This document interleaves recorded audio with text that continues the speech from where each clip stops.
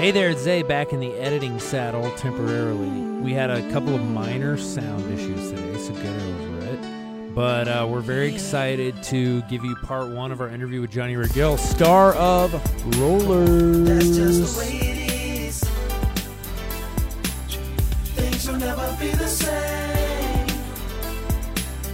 That's just the way it is. Oh, yeah. Hey. What's up? Do we have Johnny Ray?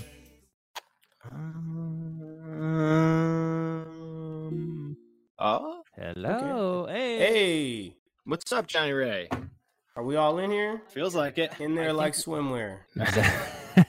In my butt crack, like a Speedo. So we have Johnny Ray Gill, star of Rollers. Hello, Rufus people. himself is here to grace us with his presence. John likes to play the slow game when we're interviewing people. We like I've to already used up sit in the all my good shadows. questions in the in our 6 failed attempts at doing this. Yeah. And I'm just going to sit here silently. One of our computers, I'm thinking it's mine, is haunted because, this is literally our third try at getting this interview. Because We could do a we've just been- FOIA request and get the NSA to give us the calls. Oh, Hey. John, there's gonna be plenty of time for politics. That time is not now. true.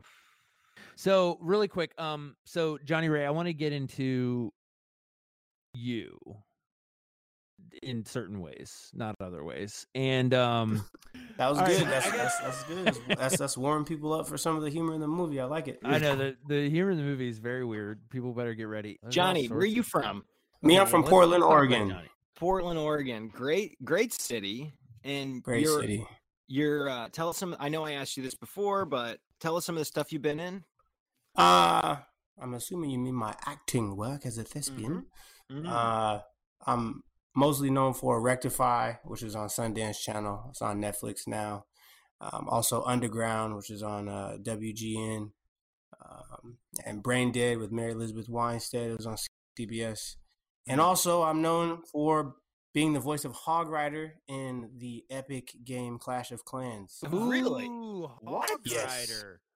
Whoa. Wow. That is I. Johnny, didn't you tell me you also did a voice for Grand Theft Auto at one point? Yeah, I did a bunch of voices for Grand Theft Auto, and then I did some voices for Red Dead Redemption. Oh, cool.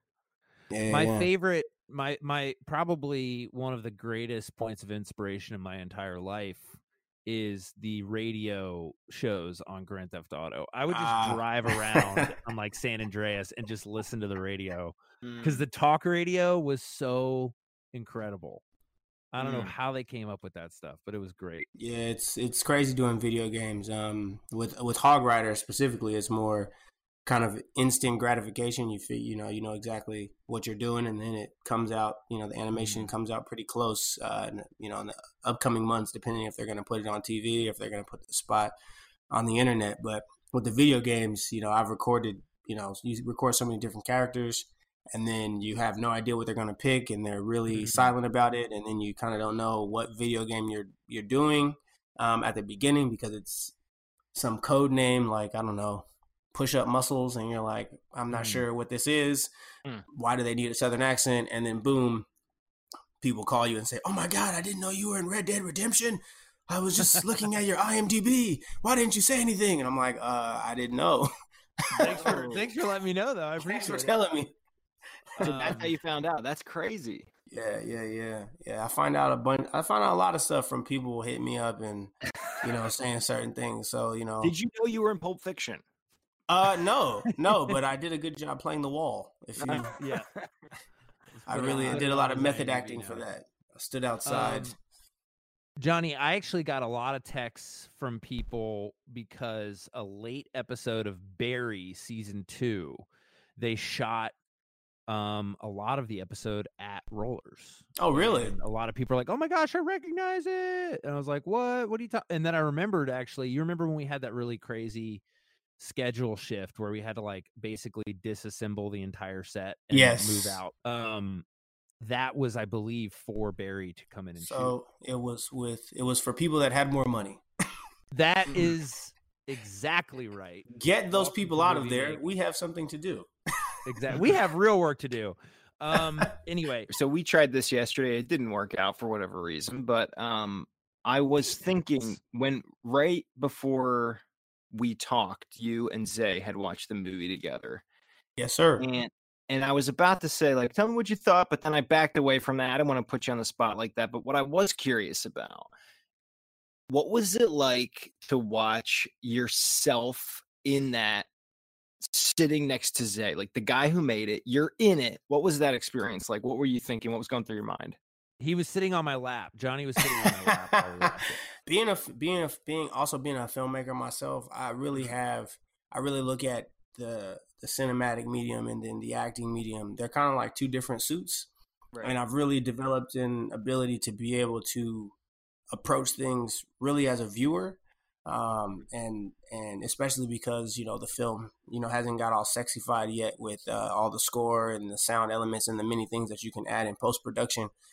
I just was taking it for what it was. I know that's a really boring answer, but but even when I watch some of the stuff that's put together, like when I watch Rectify for the first time, like if I was to use that show kind of as a model, about 5 seconds into it, I stopped looking at. I don't look at it and say, "Wow, look at Johnny." I'm really thinking about Kerwin. And then next thing you know, I'm like crying in certain scenes, and I'm like, "Fuck! I know. I already know it's gonna happen. Why is this working on me?" And so, if anything, I was just looking as a filmmaker and as an actor, seeing which choices worked, seeing how the character made me feel, and things like that. I don't spend too much time worrying about what I put down on the set or anything like that, because there's no going back. We're not Captain America. We're not going to reshoot the entire film because somebody's mustache looks weird. Do you feel awkward at all watching yourself? Like when we do this podcast, I edit it and I go back and I listen to my voice and I listen to dumb shit I say, like what I'm saying right now, and I get not now. I'm sort of over it because we've done it so many times. But do you get embarrassed? Is that something that you're way past that now? No, not there's no awkwardness or embarrassment on my part. I really don't look at the characters I play as me. Even the characters that are less charactery, because I know when I was on Underground, that's more of a character role. Even Rectified to a certain extent. There's little things that will transpire that I know I don't say in real life, or that I know I wouldn't approach a situation that way in real life. So I wound up looking at it as if it's a character, another person. So how'd you get into this line of work? Me, I've always been a storyteller, man. I was that kid in elementary school that was doing Jurassic Park 7 and writing short stories and using my classmates as characters. What happened during Jurassic Park 7? Do you remember the plot? Probably the Velociraptors ate everybody. They were my favorite dinosaur growing up. But yeah, I wound up. Yes, and they used to do that thing. So I used to go to the park and play Velociraptors with my cousins. So I was, some people would be the hunters with the Nerf guns, and then I would be a Velociraptor. You climb the tree, jump out onto people's backs, and things like that. So I think I had the imagination gene pretty early, but writing turned into spoken word poetry. And when I was at film school at USC, and I couldn't afford it anymore, so I had to transfer, and I wound up going to Temple. And once I got out there in Philly, I was on the spoken. What happened? That's where I'm from, right across the Ben Franklin in Jersey. Say word. Cecil B. Yeah, I stayed on Cecil B. Moore. I was just back there for the Black Star Film Festival a couple years ago, and Temple's changed a whole lot Has it gotten since I was going there. Yes, it's definitely. It used to be kind of rough. That area was kind of rough. Oh, definitely, it definitely did. It was a commuter school at first, and so it was right in the middle of North Philly. So if anybody knows anything about North Philly, they know how gully that can be. But yeah, it's a lot prettier over there now. But I was on the festival circuit. I was on the spoken word circuit out there, and a theater professor saw me perform and was like, "Hey, maybe we should try this acting thing out." And I was like, "Oh, sure, that would be a nice hobby." And I was in the film school at Temple, and so I auditioned for this August Wilson play. Shout out to August Wilson, one of the greatest playwrights ever. Did Jitney, and ever since then, it just kind of stuck with it. And then I figured once I was going to grad school, I applied to film schools and conservatories, and I just kind of let the chips fall where they may. And that's how I wound up at UCSD with the La Jolla Playhouse, studying theater, and came out here and started working. You like living in LA? It has its ups and downs. I mean, I wish the traffic wasn't so bad. Portland a lot? Yes, I do. It's a very nice decompression for me.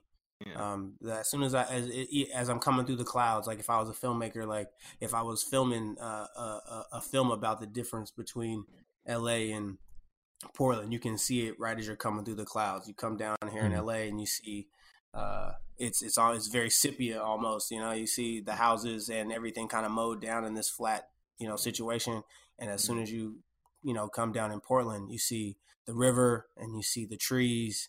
And oh my God, you touch down and there's actual animals running afoot. You ever think about going back east? No, it's funny. When I was growing up, and especially in a place like Portland, I always thought, Portland sucks. I can't wait to get out of here. I can't wait to go to LA and New York, blah, blah. And then as soon as I got to New York, I was like, this place sucks ass. No offense to New Yorkers. New York is so brutal. I tell New Yorkers all the time, like, you guys sometimes New Yorkers think they have the best city in the world. And I'm like, yeah, the diversity is great, but if I could get diversity like New York and Portland, I don't think anybody would want to live in New York. There's trash on the street. The subways from like 1735. It just feels like I'm bashing on New York, but hey, it is what it is. I got to be honest. I feel like New York in the summer is a lot like what it would feel like to buy an apartment that you can't afford. Oh yeah. But it happens to be like taped to the inside of someone's thigh and they're like walking around in the middle of the summer and you're just like, oh, that's great. That's great. You're just rubbing up against hairy, sweaty people. Yeah, and like people are really intense out there. Like I feel like I'm gonna get into a fight every 5 seconds. Intense. And it was solidified when I was shooting Brain Dead. I was living out in Brooklyn, and I was out there for, what was it, 4, maybe 6 months. We were shooting the season, and I just was like, yo, I don't like this place at all. And again, like, that's so contrary to what you think, being an artist and, being somebody who is a fan of culture and fashion and all these things. You think, New York will be the holy grail. But once you start, traveling, and I've been a few places in the world, comparing New York to a city like Hong Kong, shout out to the protesters going on out there, in London and, some of the other places, Ghana, being in Accra, you're like, wow, there's other places that are out here that nobody told me existed. But we have something in common with the people, especially the artists that are in some of these other countries. Because, having, fellowshipping with them when I'm out there, they have this very generalized idea of what Americans are like. And then I'm like, wait, man, you're from London and you're trying to get to New York or LA or Miami so that you can succeed. And I'm from America and I'm in Oregon trying to get to these same places. Right.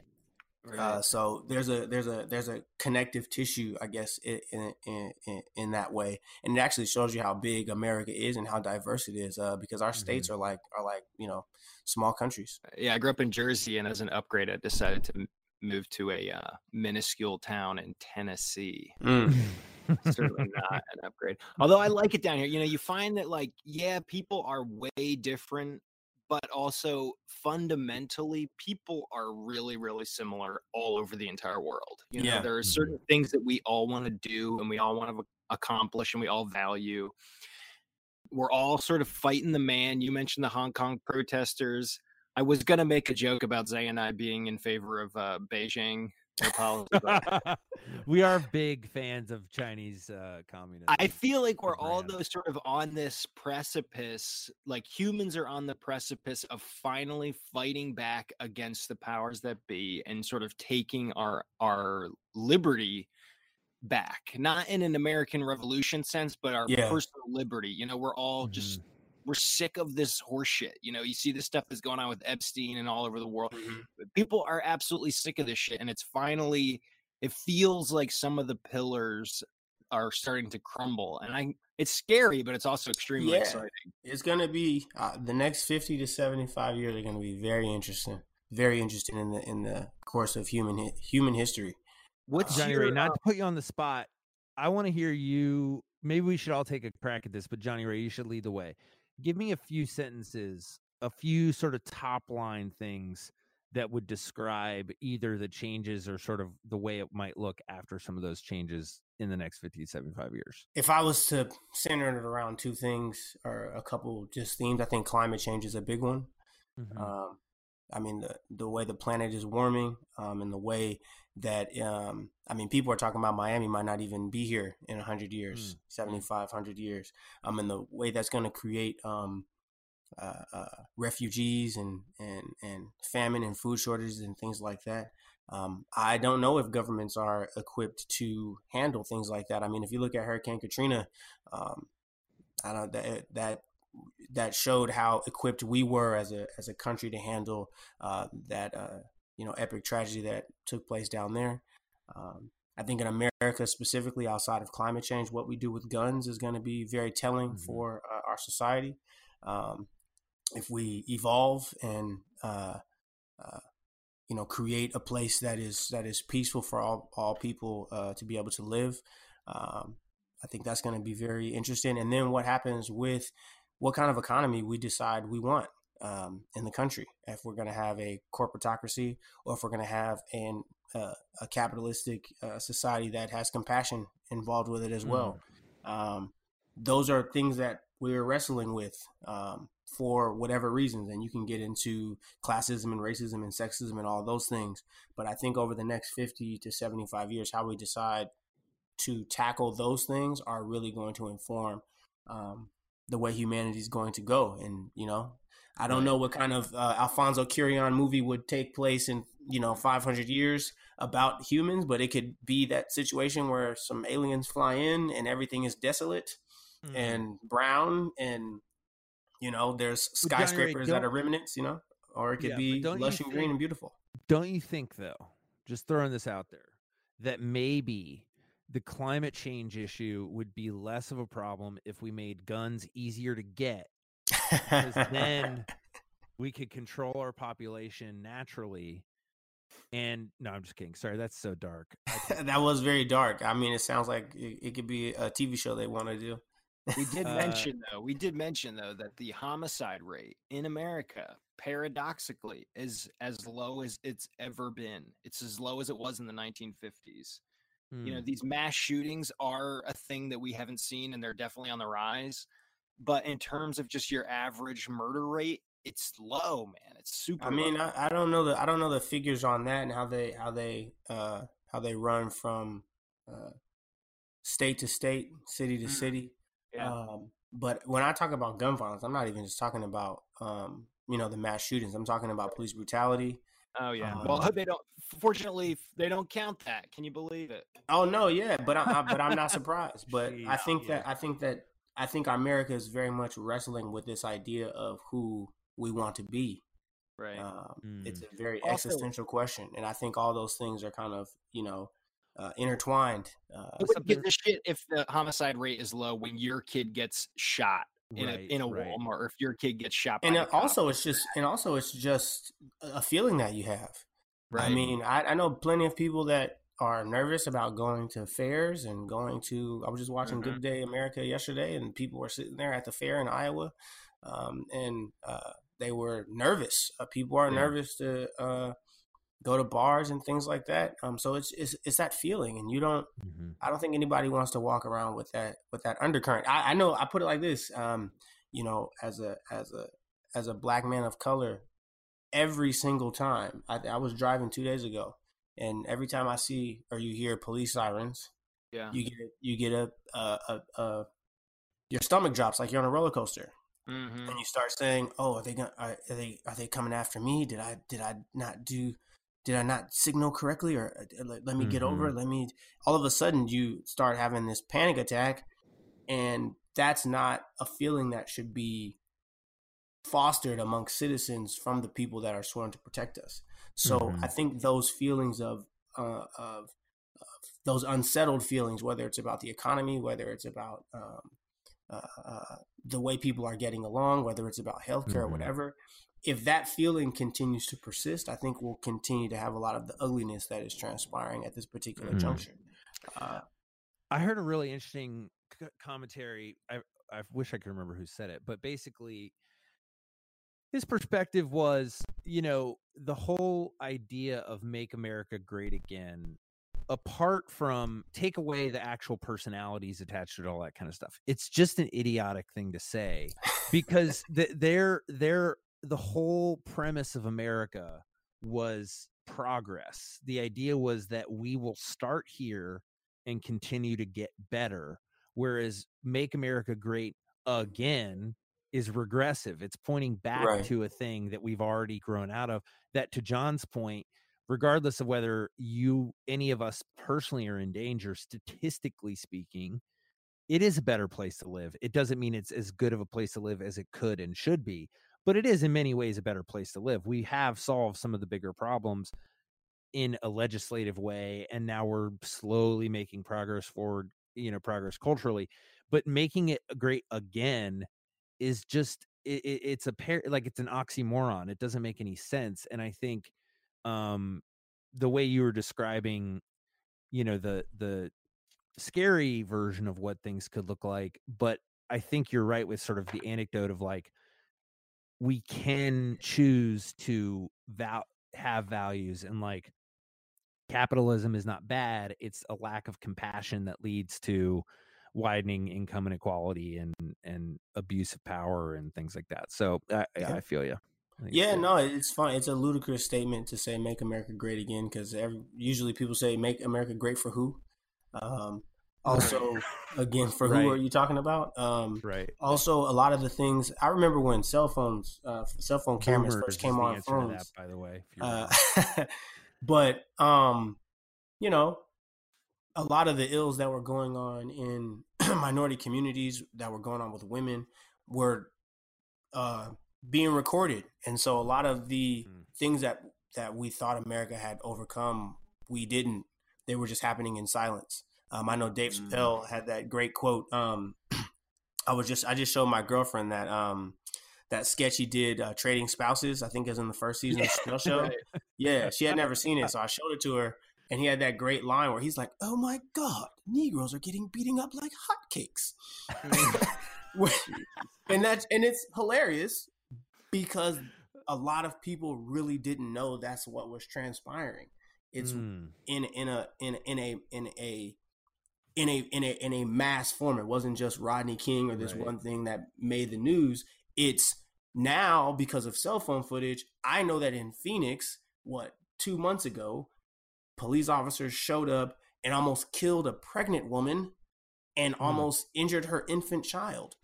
That wouldn't have made the news. Was she selling loose cigarettes? Because if so, she had it coming. Come on. No, but no, she was. Apparently, her daughter, unbeknownst to her, they were in the 99-cent store, and her daughter took one of those 99-cent dolls, and so the people called the police on her, and it was her husband or brother, one of the two, and she's pregnant and also had an infant in her hand, and they told her to throw the infant on the ground. Like, they told her you can see the audio of this. They told her they were going to shoot her in the head and kill her and the whole family and all this stuff. Gosh. And so that's because those people didn't die. They were just brutalized and harassed. That's not a story that would have normally made the news. That's something that, if it wasn't for Twitter and some of the social media outlets out here, because it's not tragic enough. You know what I mean? It's not clickbait enough. You know what I'm saying? Pregnant woman dies is different than pregnant woman harassed and still alive. Even though that's going to stick with her for the rest of her life. Oh, of course.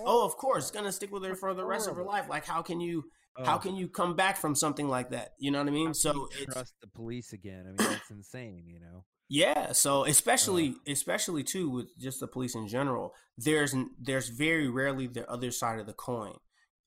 There's very rarely, hey, this happened to this person, and then the people in that police department have the compassion to reach out to that person and apologize and make and atone for that situation. When I went through rites of passage, which is an African ritual of going from boyhood to manhood, they always talked about when you wrong somebody or you do something, there has to be an atonement.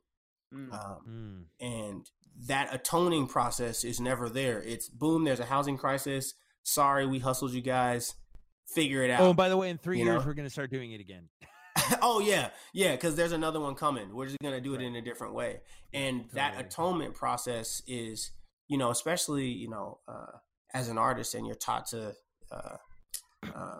kind of evaluate humanity when you do characters. At least the artists that I respect, I feel like that's what they're doing when they, take on certain roles. You can see through people very quickly. You can see through the words like freedom and unity and all these, shit bait stuff people say where it sounds like, like a parody almost. And for me, surprisingly, well, I guess I'm not surprised because I know how stupid the American population is. That's why Bill Maher got so much pushback when he wrote that editorial in the New York Times and in the LA Times about that exact same thing. But people are like, again, on Good Day America the other day, I was just watching it. This lady that had voted for Trump was talking about her main concerns were universal health care and making sure that farmers weren't losing their jobs. And to hear someone say that, but then also to vote against that way, vote against their interests, there's an amazing disconnect, whether that's emotionally, whether that's, I don't know, culturally, whether that's like intelligence wise. I don't know how that adds up, but that kind of disconnect is there. Yeah, man. I think rich people use people with less means to accomplish their goals. And if you look at like the Civil War, for example, I forget who I was talking to about this, but like most of the people who fought the Civil War on either side, frankly, had very little to gain or lose. Like, it was landowners who sure as hell were not showing up and shooting muskets at each other. They were the ones that were telling people they had to go to war to support their economic system that relied on slavery. And it's like, how that's insane. But I think it's that idea that everybody thinks that they're going to be a boss at some point. Like there's like, you see it in hip hop, you see it all over. Like everybody's got this idea that they're going to have $300 million at some point in their life. And that's not, and I think that's the hustle of it. That's the propaganda of it. That's, I'm going to have a Bugatti one day, or I'm going to be able to move around like Steve Jobs, or this, that, and the third. And it's kind of ludicrous. I've had conversations with people who don't think $14 million is a lot of money, and I'm like, shit, I'd never work again. What are you buying? What are you buying? Like I would be Gucci. I would do a movie a year. I would say, sorry, I'm not doing that stereotypical stuff. I'm gonna go make honey somewhere.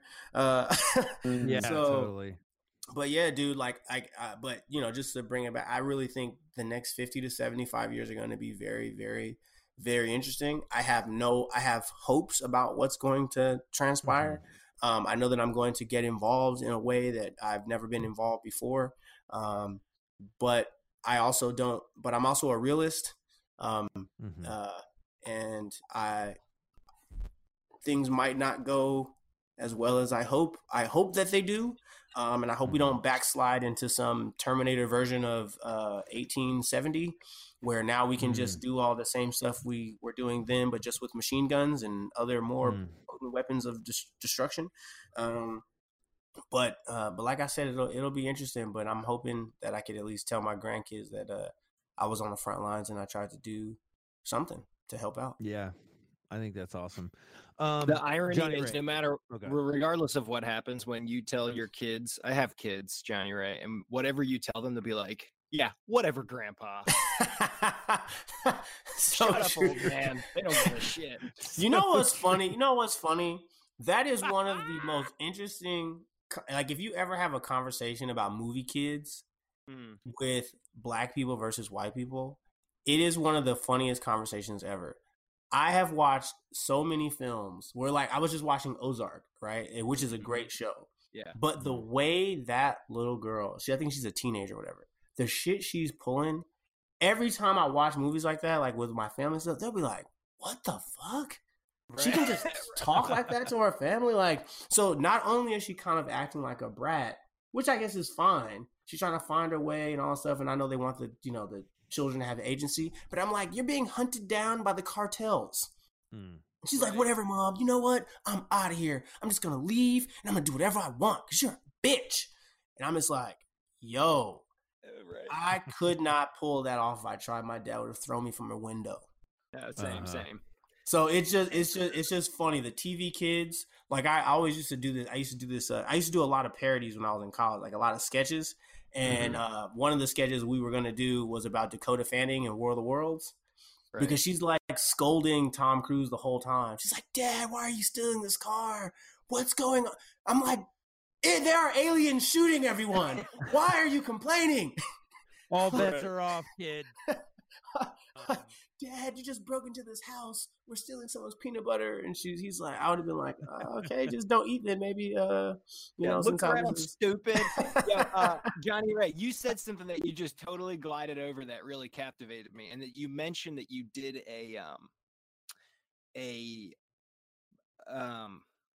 now the term escapes me, but a coming of age ritual. Oh, Rites of Passage. Yeah, Rite of Passage. Can you describe that? Are you able to? Oh, of course. Yeah.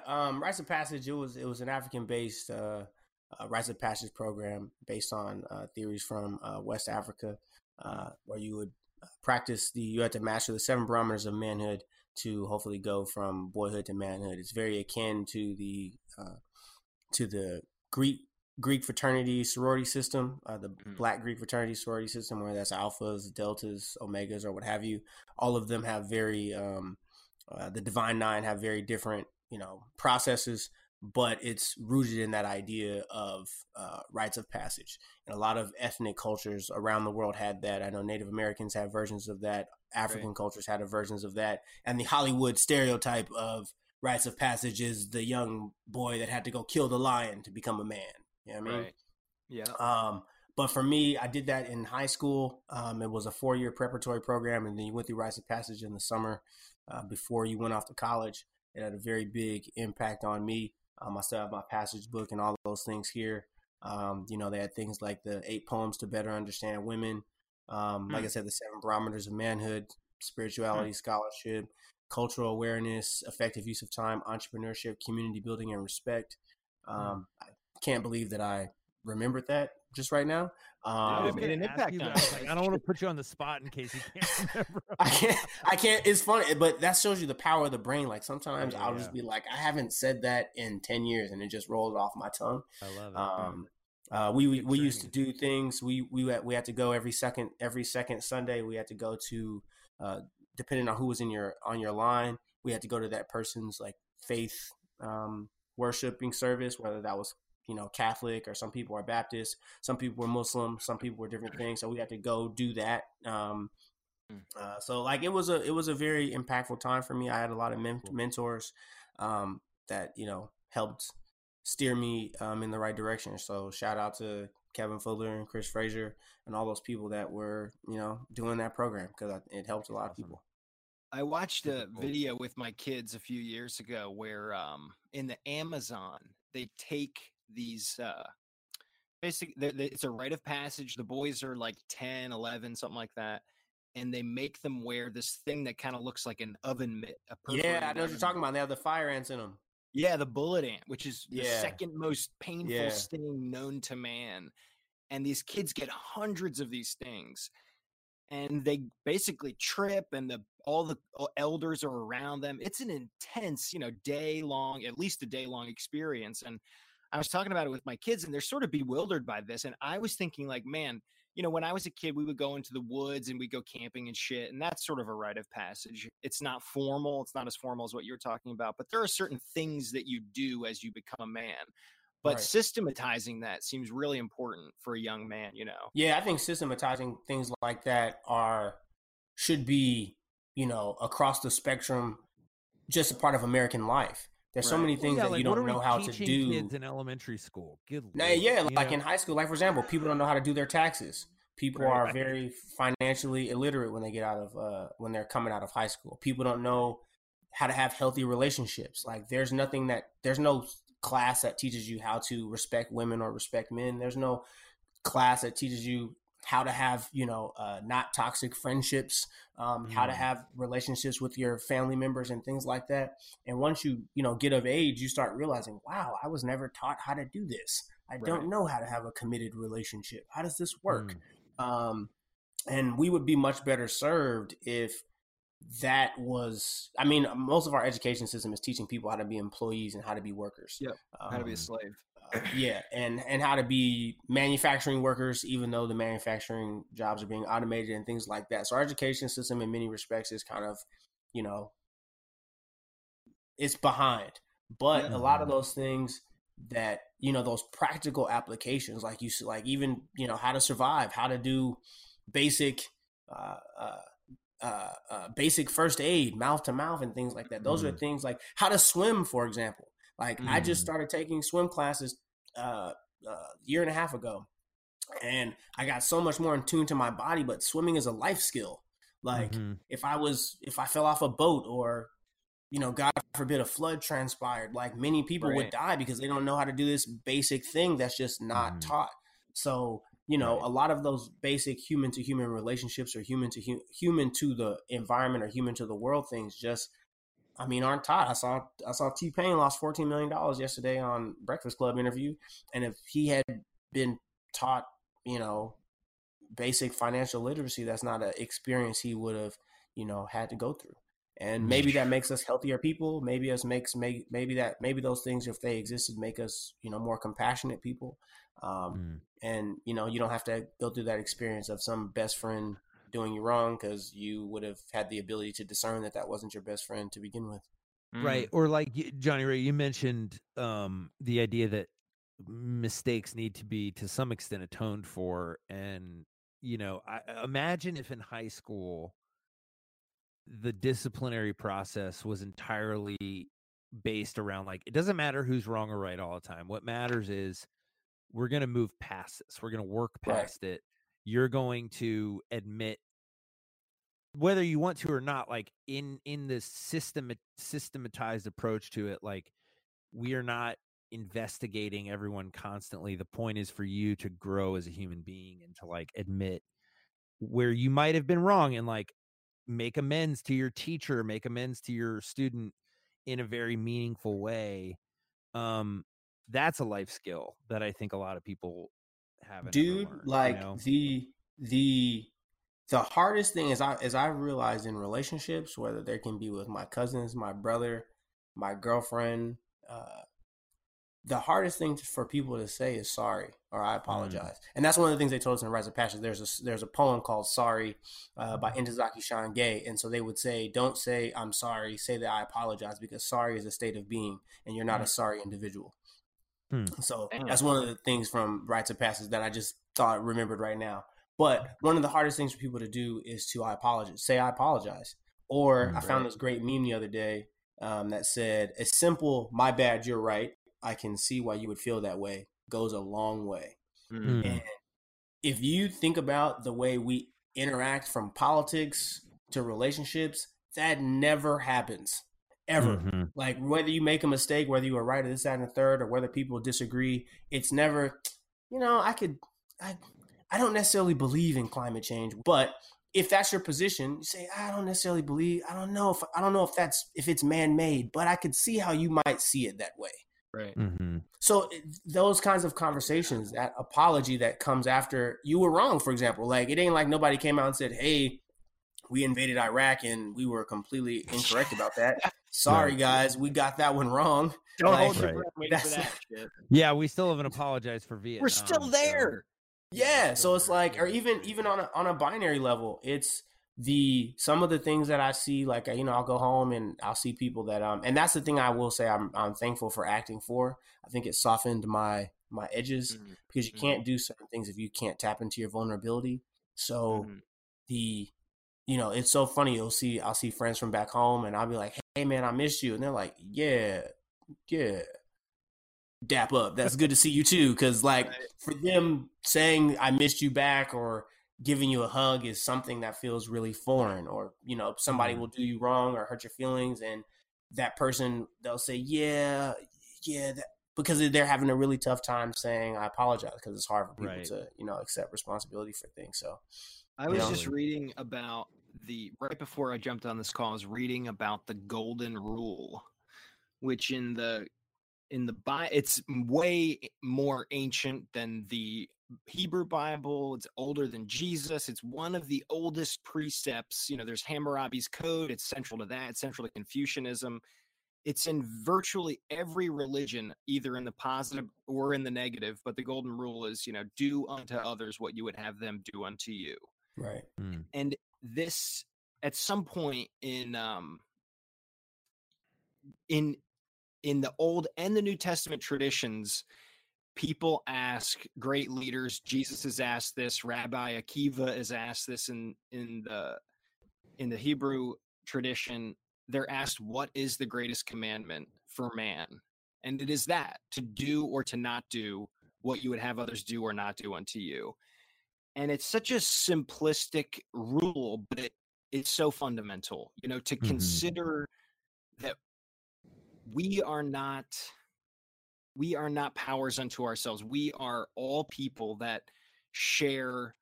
Definitely, we all share common ancestors. That's also in the Hebrew tradition. They say if you kill one person, you've killed all people potentially, because we are all descended from Adam.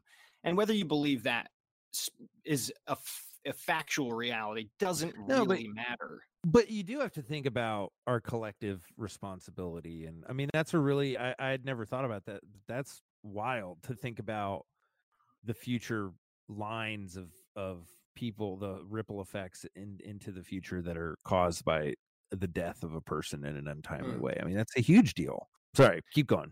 No, that's it. It just really resonated with me. And I was thinking about all this shit we were talking about, even going back to the Civil War, where they would let a rich guy pay a poor guy to go fight in his stead. All this dumb shit that we do, global warming, anything, trying to get rich right now at the expense of our futures. It's really disconcerting. We've totally lost this thread, at least in the wider culture in America. But I'm gonna, you know what it's become? The golden rule of modernism is not do unto others as you would have them do unto you. It is do unto others what you can get away with. Ethics is defined by litigation now. People think that ethics are irrelevant because we live in a country where the government is led by a guy who believes that litigation is the final word on everything. And so if you get away with it, it's legal. And it's like, that's the opposite of the golden rule. The golden rule is like, if you need, I think, Johnny, to your point about emotions, like that's something that I think people don't think about a lot with that, is like, I need love from people. I need physical contact and hugs. And I need people, when it's awkward for them, to be like, hey man, how are you doing for real? And to, and that's the kind of do unto others that I think often does. It's like, well, don't kill people. Don't do these things. Of course, that's good. You'd think it would be more common to not do that than it is. But then there's basic stuff like what you're saying, if you don't want to go fight in a war, like John, it's, if you don't want to go fight for this cause, then why should anyone else go fight for this cause? Yeah, That's batshit crazy. Like, if it's not worth your blood, then it's not worth anybody's blood, who summed this up perfectly is Tupac in the song Changes. You guys ever heard that? I've heard it, but I don't know exactly which I see no changes. Yeah. Yeah, it's, I'm looking at I'll put it, I'll edit it in, but stuff like that. Like, we're not, see me as a brother instead of two different strangers. Like, this is a thing I'm trying to teach my kids, everybody that you interact with, there's shit going on with everybody. We're not, it's so hard to see other people because you only have your experience to go on, really. And so it's so hard to actually think about that person that said, like, somebody said, my kids, we went to the shoe store, got them some like fresh Nikes, right? And somebody in his class was like, those shoes are ugly. And we had this like huge long conversation. Like, now it's easy to see this kid as just some antagonist, but it's a person, he's got shit going on in his life. It might be chaotic. It might be terrible. Somebody might be telling him that he's a piece of shit at home, whatever it is. And it's important to at least try to get in the mindset that this people walking around me are not enemies, they're not strangers, they're other humans that have needs and problems and issues. Anyway, we got to get off this topic because I'm getting on my fucking high horse. But so we got a lot more to discuss. I think we're going to break this one off and do a part 2, which will come out in a few days. It's like worth living, should I blast myself? I'm tired of being poor and even worse, I'm black. My stomach hurts, so I'm looking for a purse to snatch. Cops give a damn about a Negro. Pull a trigger, kill a nigga, he's a hero. Get it back to the kids who the hell cares. One less hungry mouth on the welfare. First ship them, don't let them deal with brothers. Give them guns, step back, watch them kill each other. It's time to fight back, that's what Huey said. 2 shots in the dark, now Huey's dead. I got love for my brothers, but we can never go nowhere unless we share with each other. We gotta start making changes. Learn to see me as a brother instead of 2 distant strangers. And that's how it's supposed to be. How can the devil take my brother if he's close to me? I let it go back to when we played as kids, but then changed. That's the way it is. Come on, come on. That's just the way it is. Things will never be the same. That's just the way it is. Oh yeah. Hear me. Oh, come on. That's just the way it is. Things will never be the same. Oh yeah. That's just the way it is. Oh yeah. I see no changes. All I see is racist faces. Misplaced hate makes disgrace to races. We under. I wonder what it takes to make this one better place.